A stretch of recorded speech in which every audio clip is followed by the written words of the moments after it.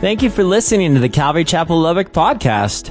Our mission of teaching people to love God by showing them how much He loves us starts right now.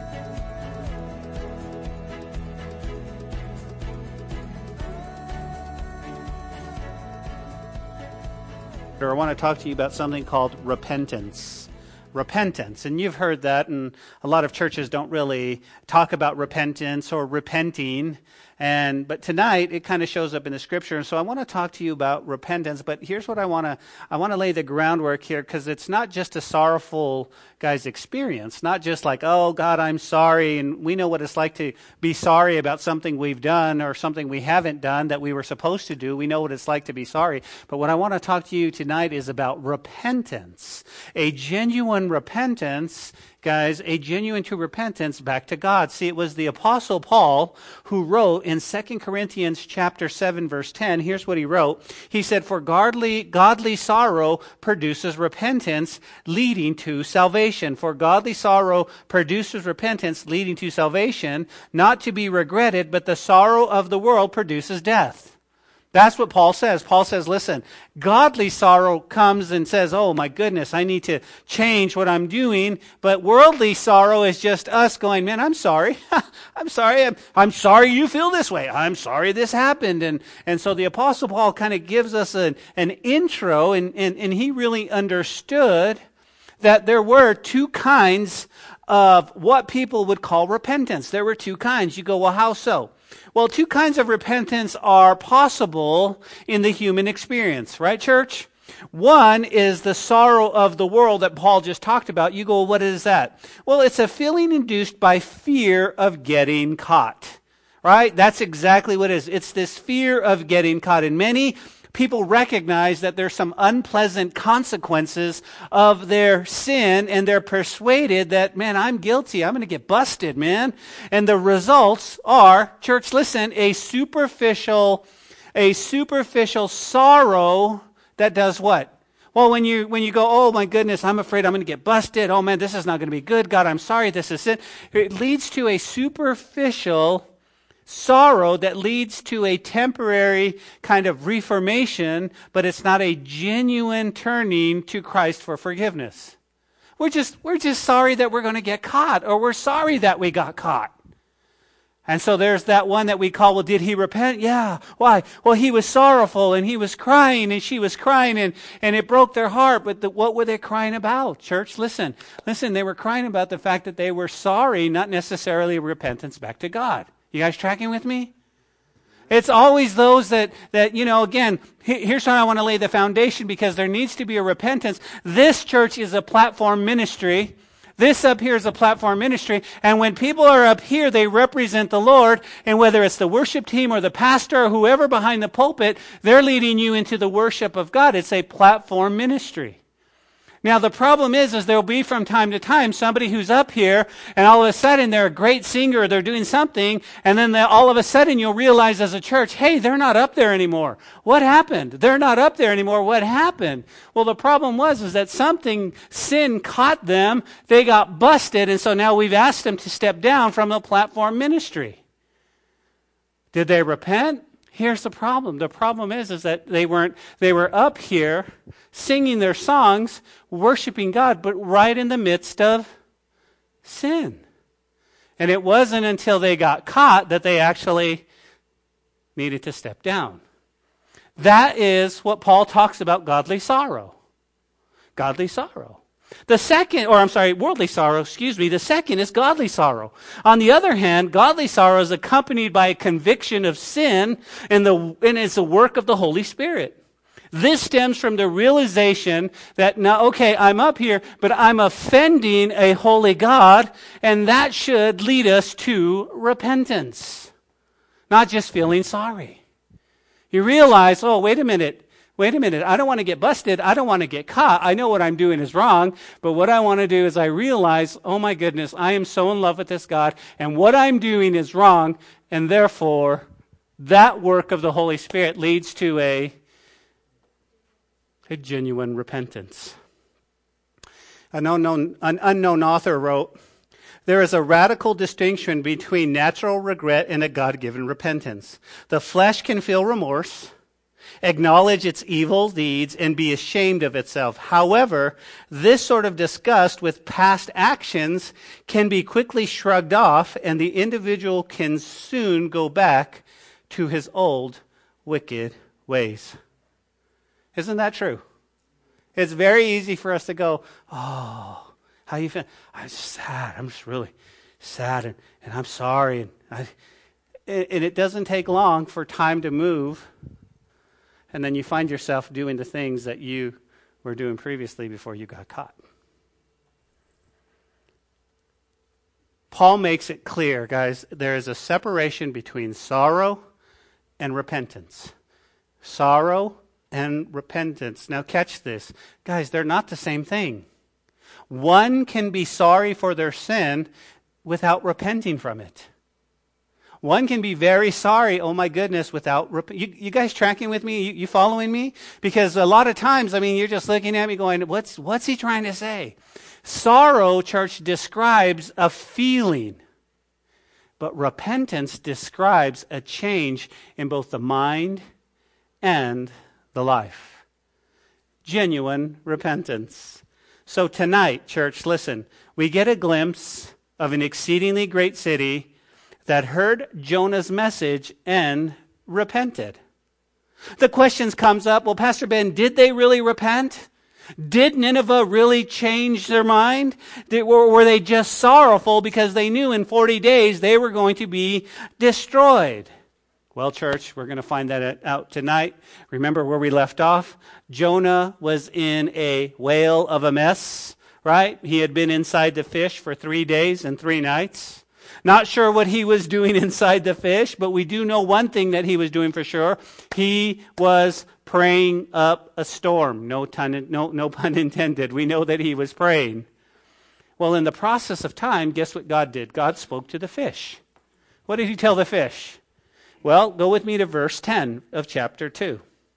Then the Lord spoke to the fish, and it vomited Jonah into dry land. I don't know about you, but I always find this kind of somewhat comical when you think about those fishing on the Mediterranean Sea from the seashore, and here comes this giant fish, and you're looking at it, and we don't know if it's a whale or a shark or just something God created, but nonetheless, there you are fishing, and all of a sudden, guess what? And here comes this guy, right? And he comes walking out, and you're just like this. Could you imagine just what you would think? This is crazy. Is he alive? What's going on? What would make this poor fish sick? Well, it was Jonah. Jonah in his disobedience. And so what does Jonah do? Well, he gets vomited out into dry land. But here's what I want you to note, church. Listen, if you're a note taker, I want you to realize that it was the fish who always obeyed God. The fish who God spoke and the fish listened and obeyed. Now, here's what blows my mind. Church, listen, we have a hard time obeying God, don't we? Amen. And yet there's the fish who goes, whatever you want to do, God. And I just go, wow, Lord, I want to be like a fish, right? I want to obey that way. Listen, do you think the fish trusted God? Of course he did.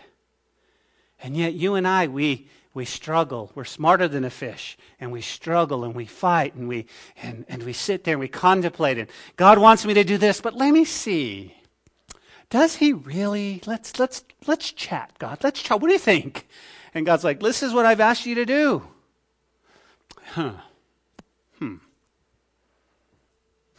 The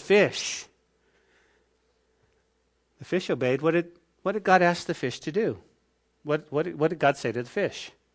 Well, he probably said, hey, listen, it's time for Jonah to do my work. Why? Because last week we said that people need a second chance. Remember last week we said, guys, can we agree that there are people in our lives that need a second chance and a third chance, and we need to continue to pray? If God's not giving up on people, why are we? Why do we go, oh, let's step? Yeah, that guy's never going to come to the Lord. I'm telling you.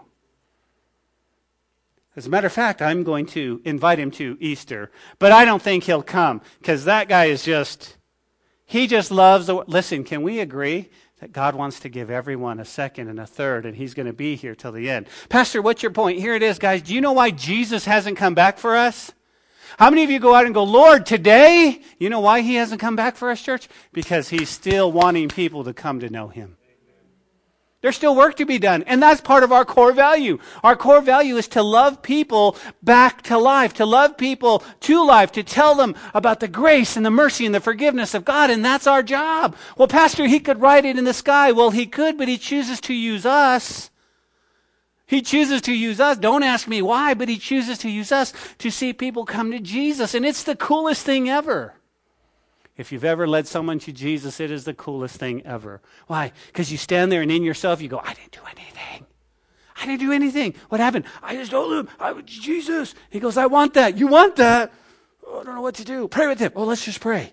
And you pray, and the guy prays to receive Christ, and he's like, I'm saved. I'm born. And I'll never forget it happened here. I'll never forget someone, listen, like I'm all for going out, like we're going to talk about evangelism in just a minute, but I'm all for going out and, hey, listen, wherever you are in the gym or your work or whatever it is, and you're telling people about Jesus. Can I get an amen?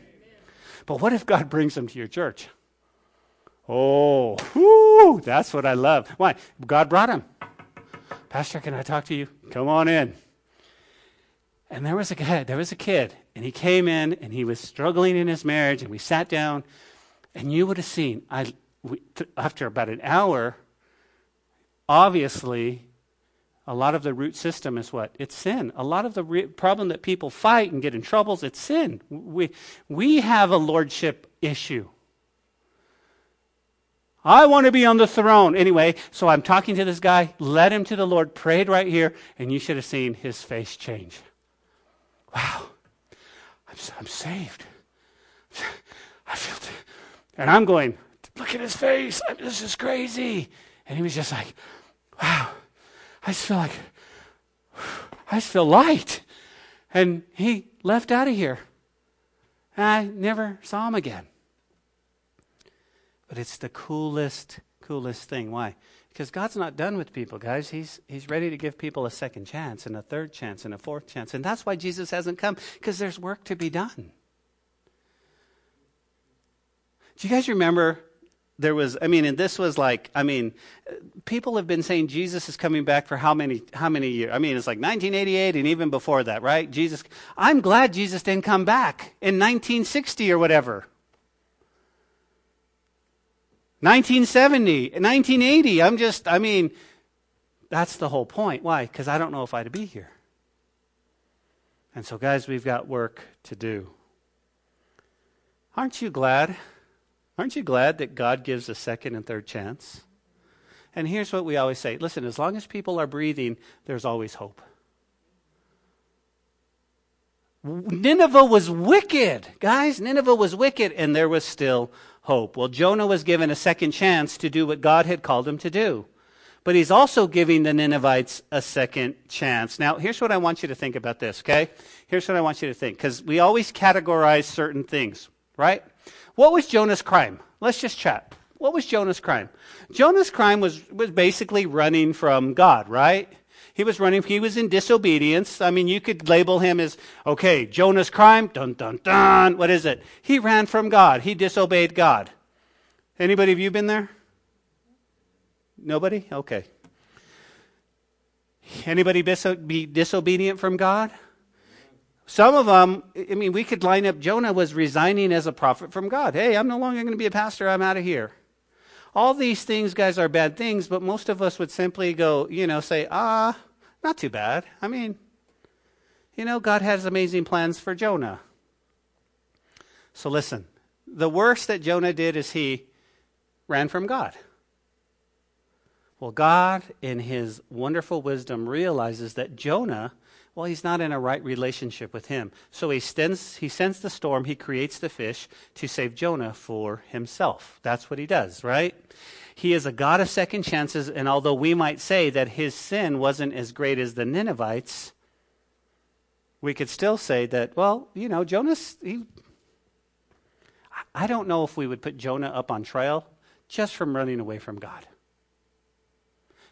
But let me share this with you. What about the Ninevites, guys? The Bible says that they were utterly wicked.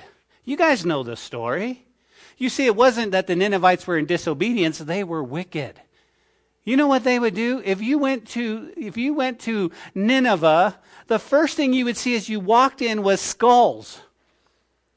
People they would kill, they would fillet them, and they would take their skull and they would just build a pyramid right in front of the door. I mean, if you walked in, you're like, oh my goodness, look at this. Why? Because they were evil. They didn't care. They didn't have the sanctity of human life. They just killed people. They were wicked.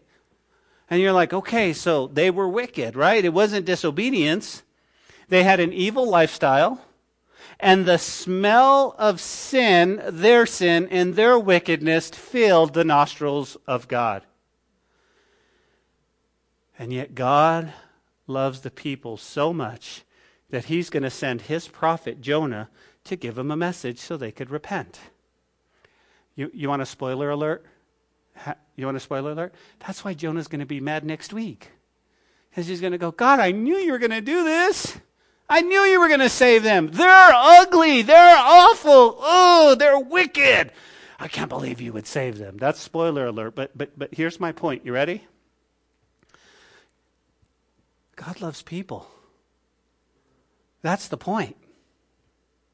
And his desire is to see them walking with him. And can I just tell you, some of your friends right now, some of the people you know, some of the people you're praying, they're Jonahs. They're Jonahs. They're a little bit disobedient to God. They're not really walking with God like you like. And you're praying for them. God, please, Lord, let them catch fire. I know. You're right. They're Sunday morning. I don't feel like going to church Sunday morning. I don't know if I want to get involved. And you're praying for Jonahs, right? Those are some of our friends. Right? They know God. But now they might be needing some encouragement. They've walked away for some reason or another, and so that's what you're praying for.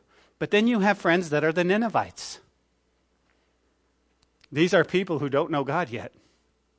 They don't know God yet. And they're your cousins, and they're your brothers. And they're your friends, and they're your co-workers. And they're not just needing some encouragement. You know they don't know God.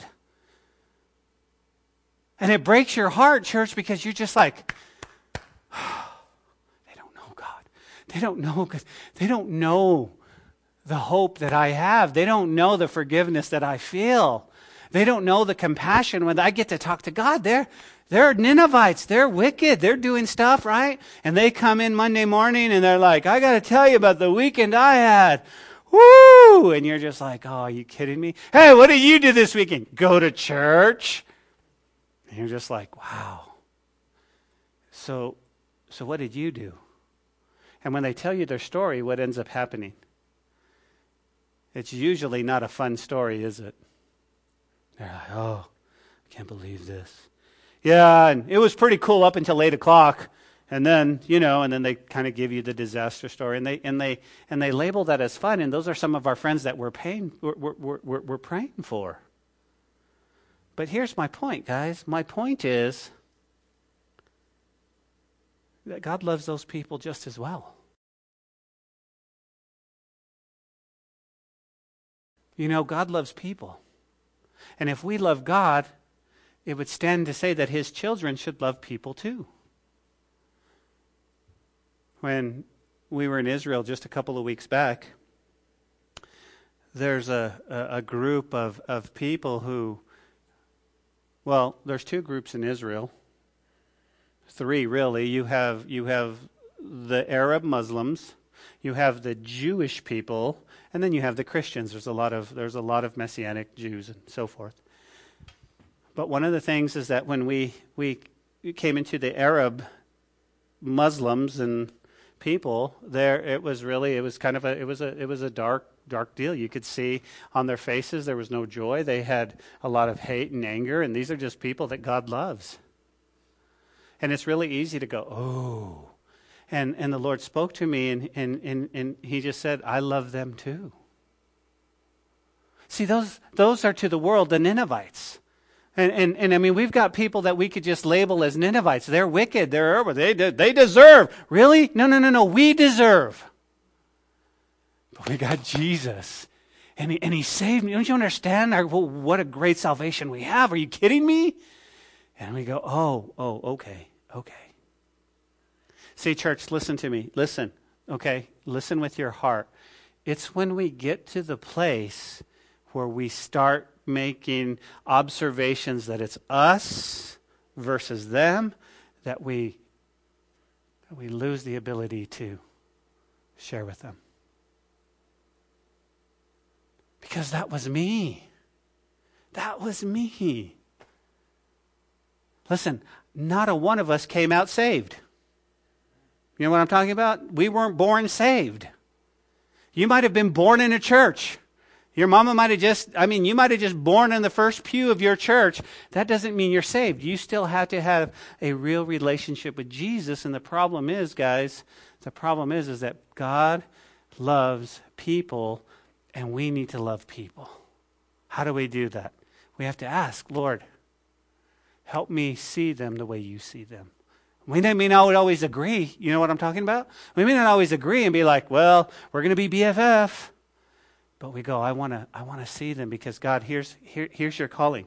Your calling is to love God. Your calling is to love people, to see them come into the knowledge of Jesus Christ. Guys, listen, there's hope. There's hope. You guys tracking? It's easy to love the Jonahs. Oh, he's a little disobedient. He's a little off. It's okay, but he'll be all right. But not so much the Ninevites. It wasn't that Jonah's problem. Lord, I'm going to go to Nineveh. They're wicked. They're ugly. Their feet smell. Whatever it is, and you're going to save them. I know you're going to save them. I know it. And I'm going to be really bummed because you're going to save them. Well, isn't that what God wants? Think about that. Isn't that what he did with us? Don't you ever feel like God reached down and pulled you from the miry clay and he put your feet on a solid... Don't you ever feel like that? Why do we lose? Why have we lost that loving feeling when it comes to other folks?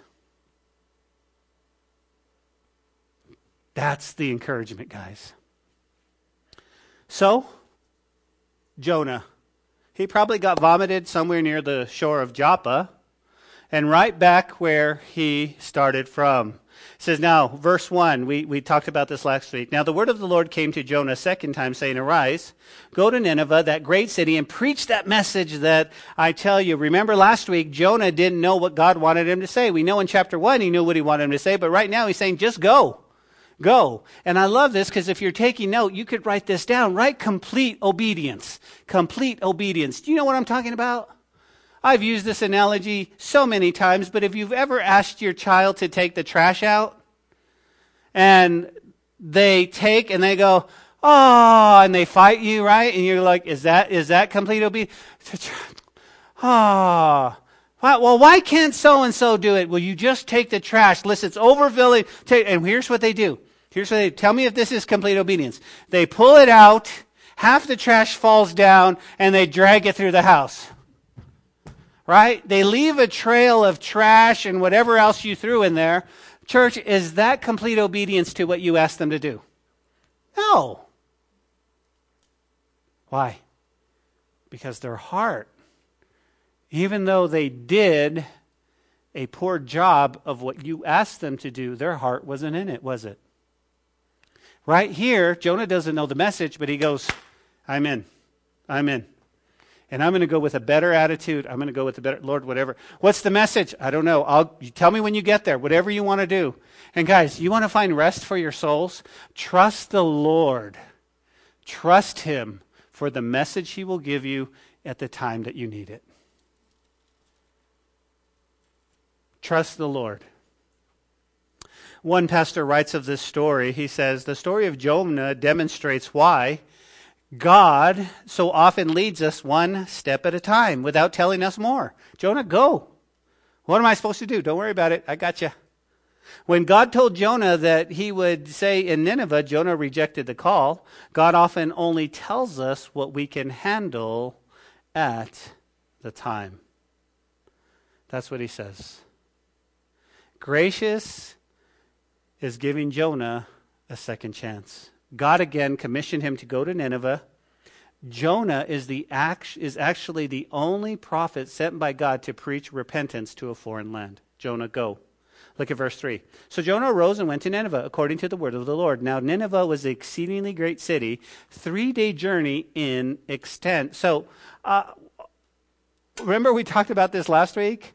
Jonah gets spit up, right? He gets vomited from this. I wonder what he looked like. You know what I'm saying? I mean, first of all, you're sitting there fishing, right? Honey, I'm going fishing. Okay, sweetie. And there you are in the Mediterranean, and you're just like, you know, and here comes this dude, right? This fish throws him up, and you're like, you know, I mean, what did he look like? Right? I mean, first of all, let's do this. I bet his skin was bleached white. I mean, he looked like a ghost, right? I mean, the first thing you're like, it's a ghost! That's the first thing. The second thing is most likely, I would bet, through all the acidic juices, he didn't have any hair. So now it's Casper the friendly ghost. I mean, that's what he looks like, right? He's coming out this way, and you're just like, right, this is scary. This is scary. I mean, you're never fishing in the Mediterranean again. You're just like, okay, I'm done. Could you imagine if you had been drinking a little bit, what you would think? It's like, okay, throw the bottle down. This is nuts, right? And you go home. Can you imagine going, honey, what are you doing so home early? I love you. Okay, what did you do? I don't know. You're not going to believe this. What? Tell me, what's the matter? This fish, yeah? This giant fish came and he threw up a man. Come here, let me smell your breath. Come here. No, seriously. Okay. What did he look like? Well, that's what freaked me out, right? He was completely white. Okay, so this fish threw up a man, and did he have any hair? He didn't have any hair. He didn't have any hair. So you have this bald, bleached, and then I bet he smelled. Right? I mean, you ever leave your fish in the refrigerator for more than 3 days?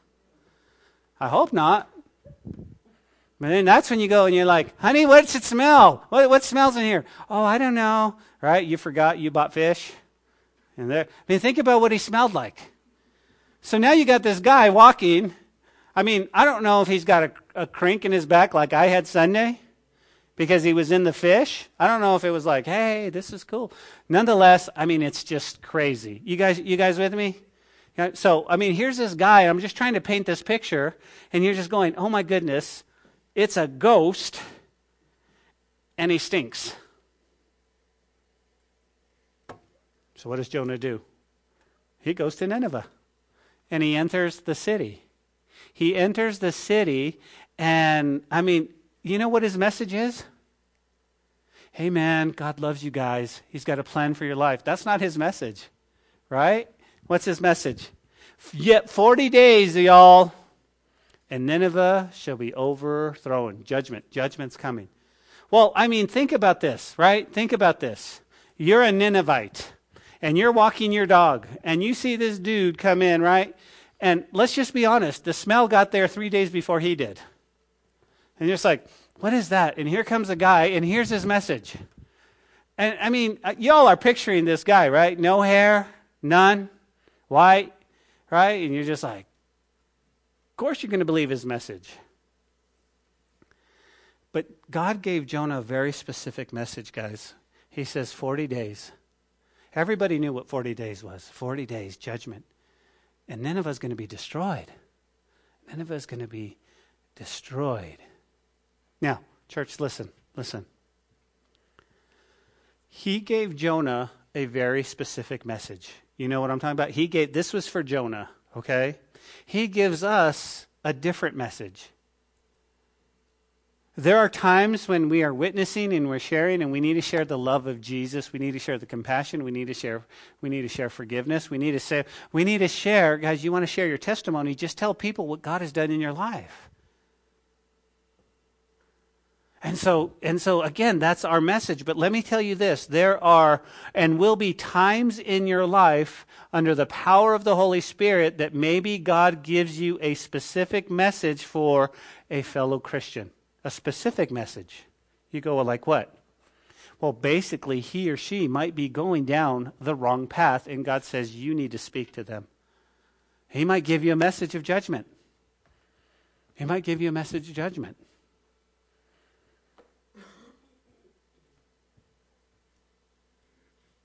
But for the most part, guys, I'll tell you what people are looking for.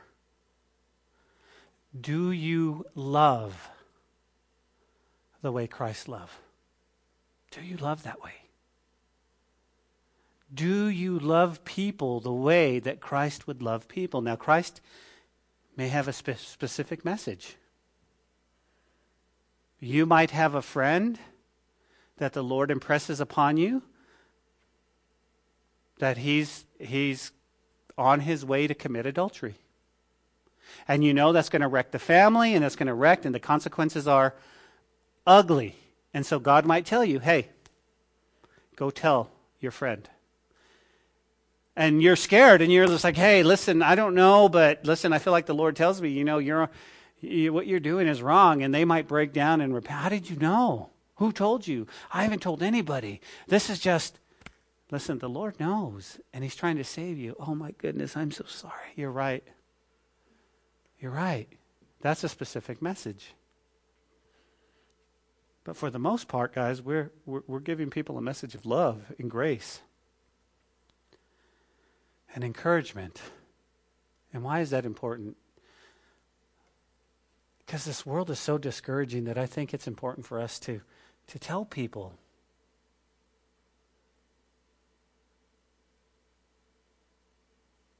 There are 3 words that a lot of us long to hear. You know what they are? Oh, you would think I would love you, but you know what they are? I'm proud of you. I'm proud of you. I'm proud of you. God is pleased with you. He's got a plan for you. And in our hearts and our minds and our spirits, we go, wow, how could God do that? I'm a mess. I'm a mess.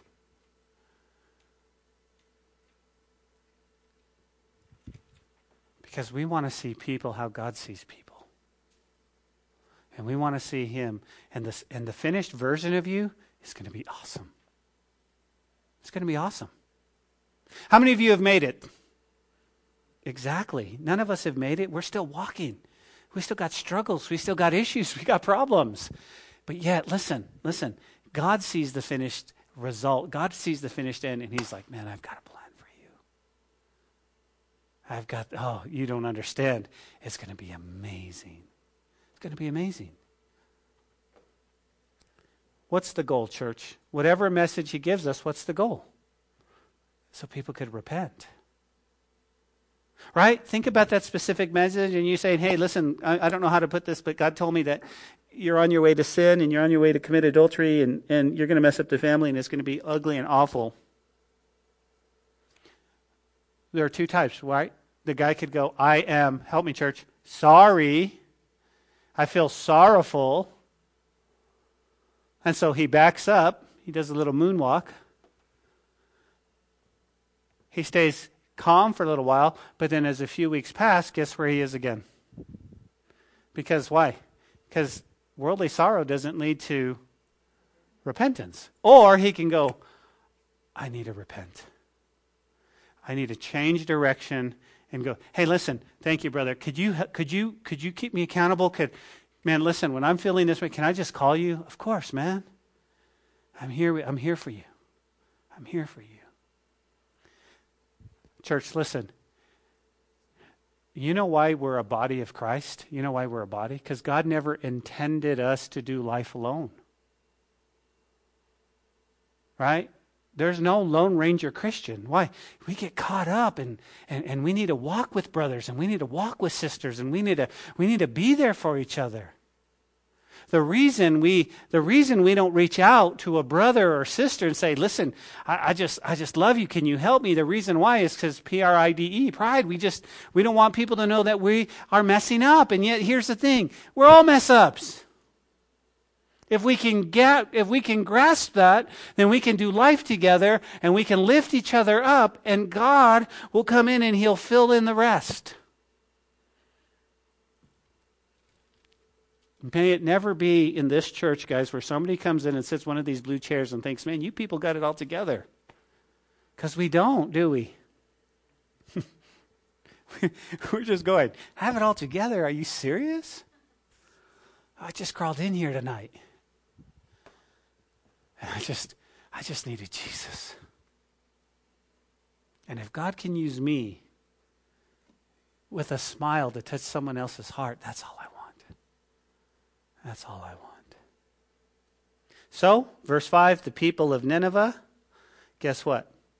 The people of Nineveh believed God, proclaimed a fast, and put a sackcloth, and from the greatest to the least of them. Now, let's chat for just a moment. Remember last week we said the word repentance isn't in the passage? But remember, repentance really isn't a word, it's something you do. And so all of these people did repentance. They turned. And where does repentance? Repentance begins with believing God. As we believe Him and His Word, we have the power to transform our lives as He wills. We've got to turn.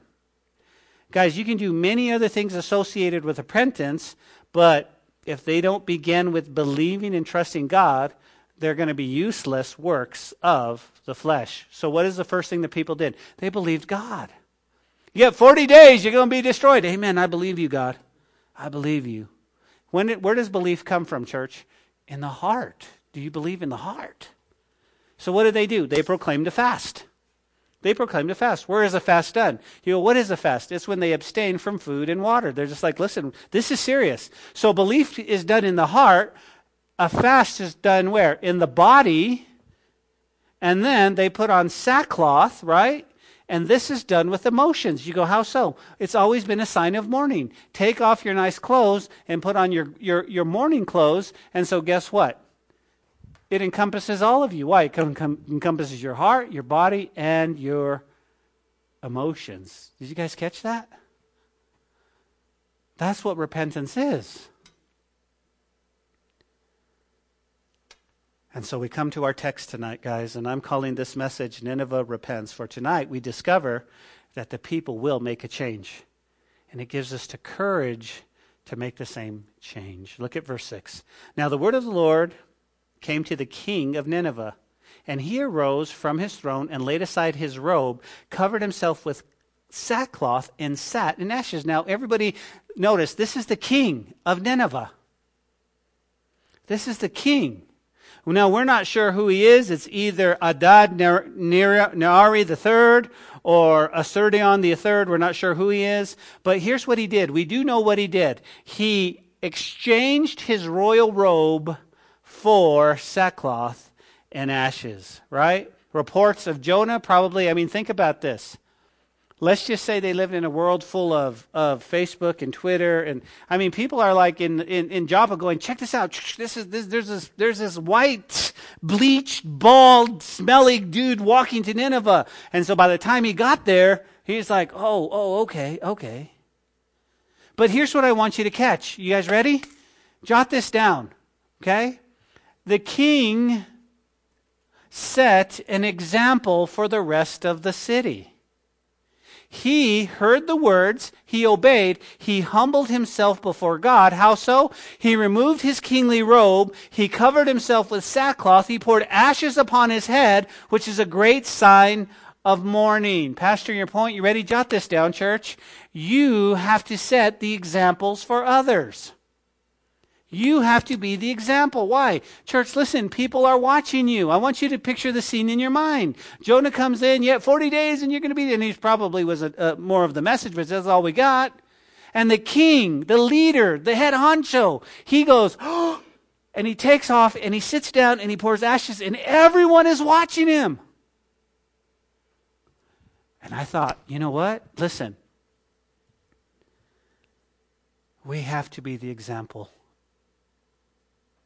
In our homes, in our works, everywhere we are. Why? Because listen, church, people are watching you. They really want to see if your walk matches your talk. They want to see that. Listen, if you are in any way raising teenagers, they are the best at discerning hypocrites. Your teenager will listen. Remember that old famous saying, do as I say, not as I do? It doesn't work for the Christian. We need to be the example. We need to be the example. I read a story years ago. A communist government in China commissioned an author to write a biography of Hudson Taylor. And the purpose of this was to distort the facts and present him as a bad light. He wanted to discredit the name of this consecrated missionary of the gospel. So the author was commissioned. The author was doing his research. He was increasingly impressed by Taylor's saintly character and godly life. He found it extremely difficult to carry out his assigned task with a clear conscience. Eventually, at the risk of losing his life, he laid aside his pen, renounced his atheism, and received Jesus as his personal Savior. Whether he realized it or not, our example leaves an impression on others. The king was a great example, guys, and the king set an example for all to follow. And here's what I'm thinking. We need to set an example. Where? Guys, can we set an example in our marriages? Husbands, love your wives. Wives, respect your husband. Be example. Why? Your kids are watching you. In our marriages. It takes work. It takes work. We're easy to get back and get in the comfort zone, man. Been married, 30, 40, 50, 60, 80 years, whatever it is, we get comfortable. No. It takes work. Why? People are watching. People are watching. Been married a year, 2 years, 3 years, 5 years. People are watching. Be the example. Why? Because you have Christ in you. Be the example. How else? Well, we need to be the example, guys, in our homes. We need to be the example in our homes. What are we watching? What are we watching? What are our kids looking at you? Why? You're their example. You're the example. And we have to take that stand and say, okay, this is the example I want to set. This is what we're going to do. We have to be the example. What about example at work? That's a tough one. Why? Because, guys, we have to work like we work for Jesus. Why? Your coworkers are watching you. They're watching you. We have to be their example in relationships. You go, how so? They're okay, guys, jot this down. They're okay with relationships that has boundaries. You say, okay, this relationship I got to have some boundaries. Why? Because when I spend too much time with this person, I end up going, and I end up being like this. So we have to set some boundaries, but you have to be the example. You have to be the example in your different relationships.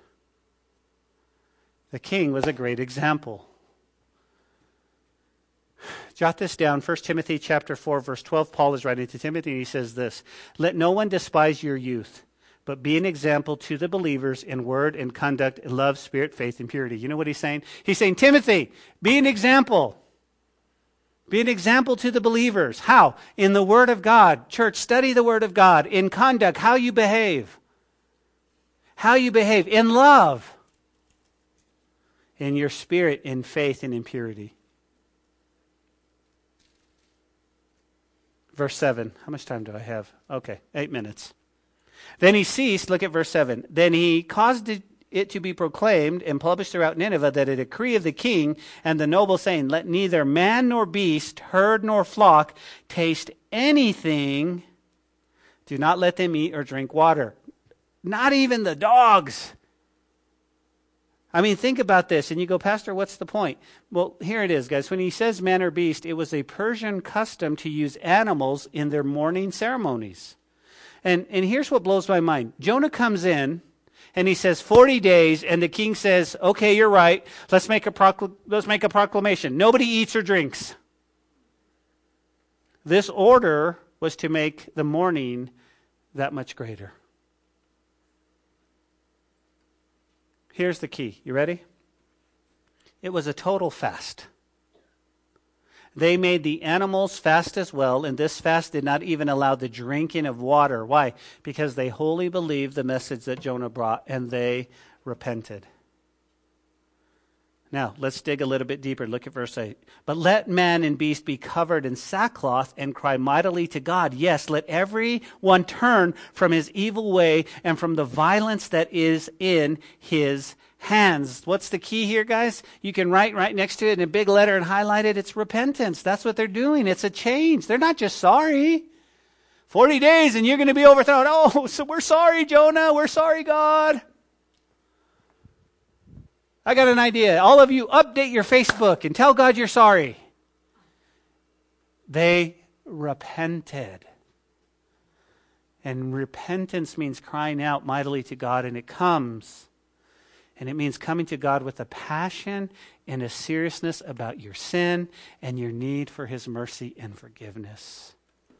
Pastor David Guzik writes this: so much of modern repentance with its claim of excuses and reasons why we sinned is really not repentance at all.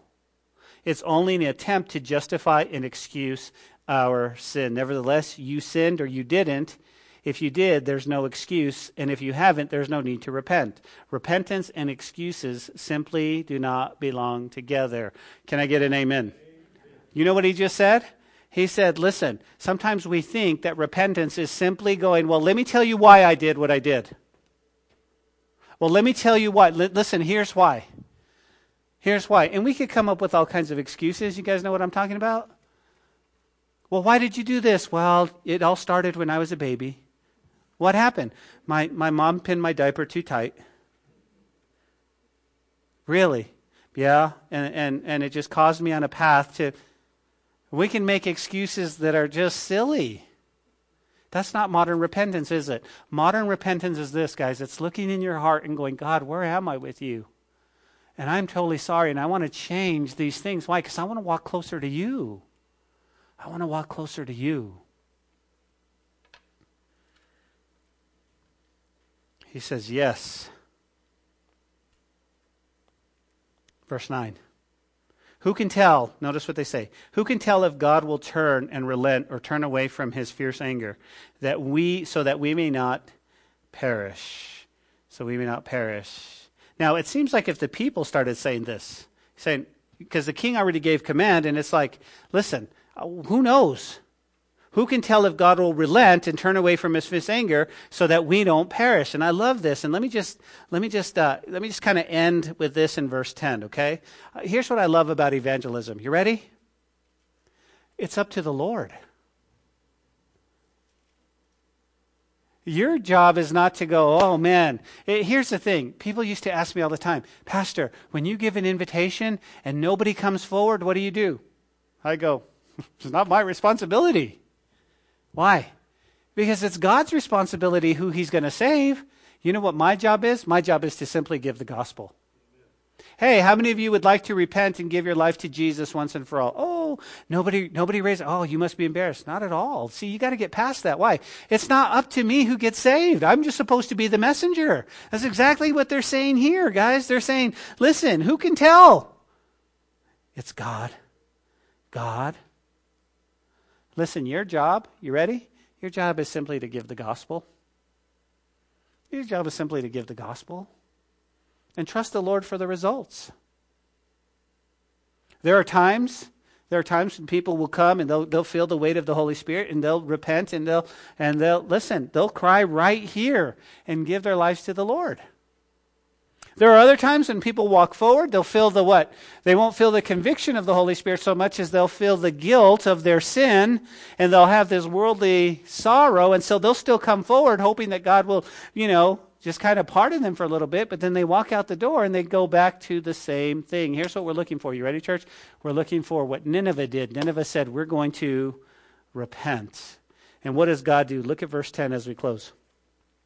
Then God saw their works, and they turned from their evil way, and God relented from the disaster and that he had said he would bring upon them, and he did not do it.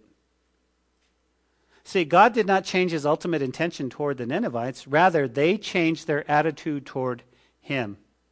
On the basis of that change, God could deal with them in grace rather than judgment, as their failure to repent would have necessitated.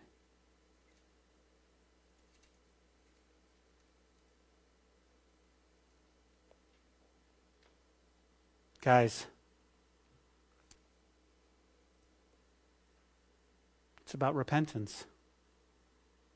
It's about really understanding our sin and what it's done and how it's affected the Lord, that we need to come to the place. And listen, you don't have to sit here and go, wow, I went to a church service on Wednesday night and I felt convicted and I went forward. Listen, you can repent wherever you are, but listen, if you don't repent, then you'll have some worldly sorrow and you're going to end up still on a disastrous road. How do I know? Because God relents from destroying Nineveh in the book of Jonah, but later on they'll get destroyed because they go back to their way. Several years later, they go back. And so what's God telling us, church? He's saying, hey, listen, today, look in your heart. Look in your heart.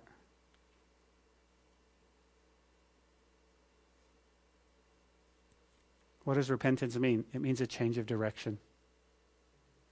It means to make a change. It means believing God and making that change. And that's what repentance is, and that's what it's all about. And that's what the Apostle Paul says. Listen, repentance, guys, repentance alone doesn't save you. It's putting your faith and trust in turning back to God. And here's what I love about God. Today, he's saying, I'm waiting. I'm waiting. And all you have to do is make that decision to say, yes, Lord, I'm going to follow you. I've made some mistakes, but I'm turning and I'm changing my ways and I'm going to follow you. And that's what the Ninevites did. Guys, look what they did. Their sin was so great that the king said, listen, here's what we're going to do. We're going to proclaim a fast. We're going to put sackcloth. We're going to put ashes on our head. And everybody's going to know. And hopefully God will look down and say, look at that. They had to change attitude. They got to change heart. And that's what he's asking us to do.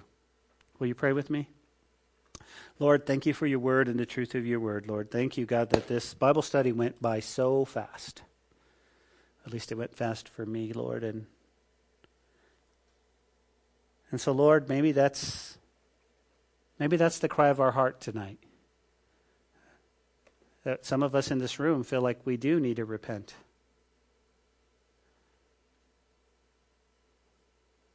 That we've been sorry for a lot of things, but Lord, we want to just walk closer to you. And so that requires what Nineveh did.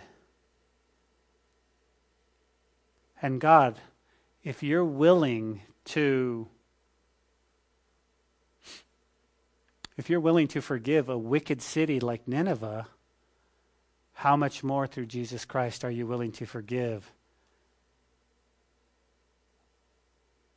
us? So, Lord, we confess our sin to you and we repent. Not a big topic in church anymore, Lord, but your word shows it. And so we thank you for the book of Jonah. So, God, bless these people, Lord. Bless these people, Lord. Bless these people. Thank you for tonight in Bible study. We love you. It's in your name we pray. Amen and amen.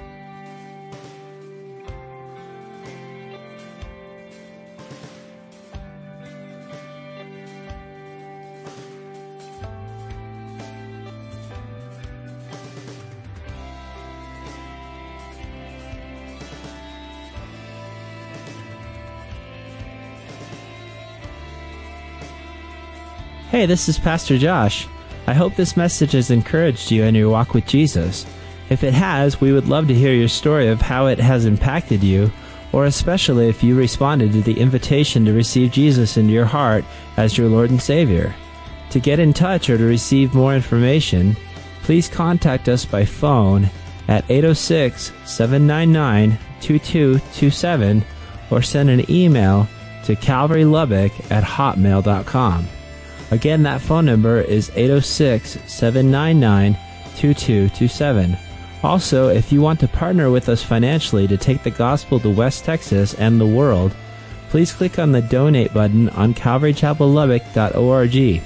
Thanks for listening to the podcast. May God richly bless you.